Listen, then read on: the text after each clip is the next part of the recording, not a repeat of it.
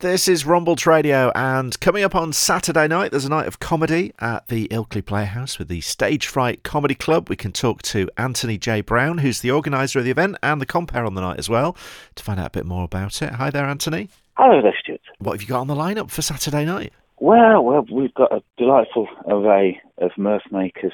Headlining the gig is a chap called Matt Richardson, who's award-winning, multi-award-winning, in fact, and has a load of TV credits, such as Extra Factor, Never Mind the Buzzcock, Celebrity Juice. He was even on Dancing on Ice, which I must admit doesn't necessarily imply any comedic credentials per se, but he got that offer because he's a top-draw comedian and touring act in his own right. And also on is a chap called Masai Graham, who is twice winner of the funniest joke of the Edinburgh Festival, which is quite the achievement, and UK Fun Championship winner. He's brilliant. You get like 3 or 4 massive laughs every minute in his set, and there's supporting slots from a chap called Percy Savage, which is actually his name, which I find staggeringly splendid.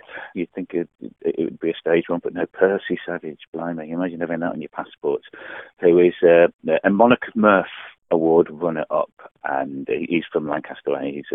He's extremely funny, and I'm holding the event together as the compere, the host with hopefully nearly the most. And what are audiences like round here in Ilkley and in Yorkshire generally? Do they engage with the comedians? Actually, very civilised. I don't know why I said that with a surprised hint in my speech, but no, they're lovely, and there's occasionally a bit of comedic badinage, but nothing too egregious. Quite often it's nice to have that, isn't it? Have a little bit of juiced proceedings. And a lot of comedy nights these days are kind of, like going to big rock concerts. There's Peter Kay touring for the next 18,000 years at big arenas. But actually the intimacy of a nice small venue like the Ilkley Playhouse is the best way to see a comedian, isn't it? Yeah, I think so. Yeah, it doesn't appeal to me to be in a 20,000-seater in Ormo Dome when you're potentially watching it on a screen. So sure, yeah, the acoustics are all weird, etc. But then, obviously, we can't denigrate the acts who have the capacity to fill those venues, I suppose. But the actual Ilkley Playhouse venue is fantastic. Seats about 100, and everyone's got a really good view. Nobody's far from proceedings. And we've been running there for, I think about 10 years, a decade of hilarity. Do you think comedy has changed over that time? Do you think you can be less offensive now than you were 10 years ago? Well, can you be less offensive, or should you be less offensive? Well, there's the question. Well, indeed.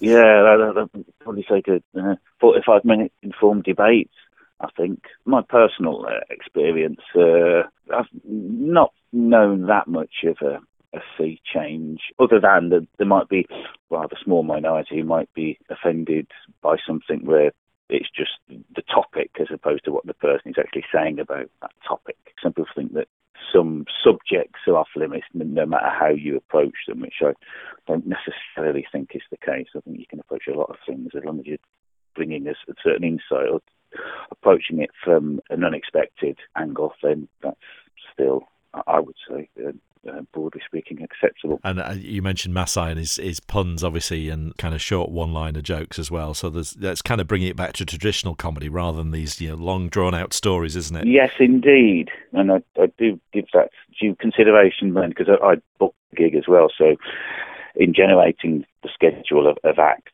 I do like to ensure that there's a good mix of all different styles. If you're the second act to go on and the first act has a style or an energy or whatever, or material issues similar to the next act, it can make it a bit more difficult, and it sort of dilutes the impact of the second act, and it isn't really their fault, because on another night they'd have been on after someone completely different. So yeah, you have to be, because I've experienced that myself and witnessed it at numerous clubs, because I gig all over as well as an actor as well as running the gigs. And yes, if the venue has been a bit lax in terms of the acts that they've scheduled for that, the lineup they've got for that night, it can dilute the impacts of an act who's too similar to another one. And do you find it difficult comparing, that you've got to kind of not upstage the other acts and be funnier than they are? Oh no, Stuart, I absolutely take great pleasure in being the funniest person in the room in my head. No, I don't think so. I think it's more important just to generate some warmth at the beginning of the event and just keep it toasting throughout. So I suppose it's not my role to make it catch fire. It's probably incumbent upon the acts themselves. And then I don't know where I'm going with this torturous fire analogy, but anyway, yes, it's my role to then let it simmer a little bit and then it back up for the next time.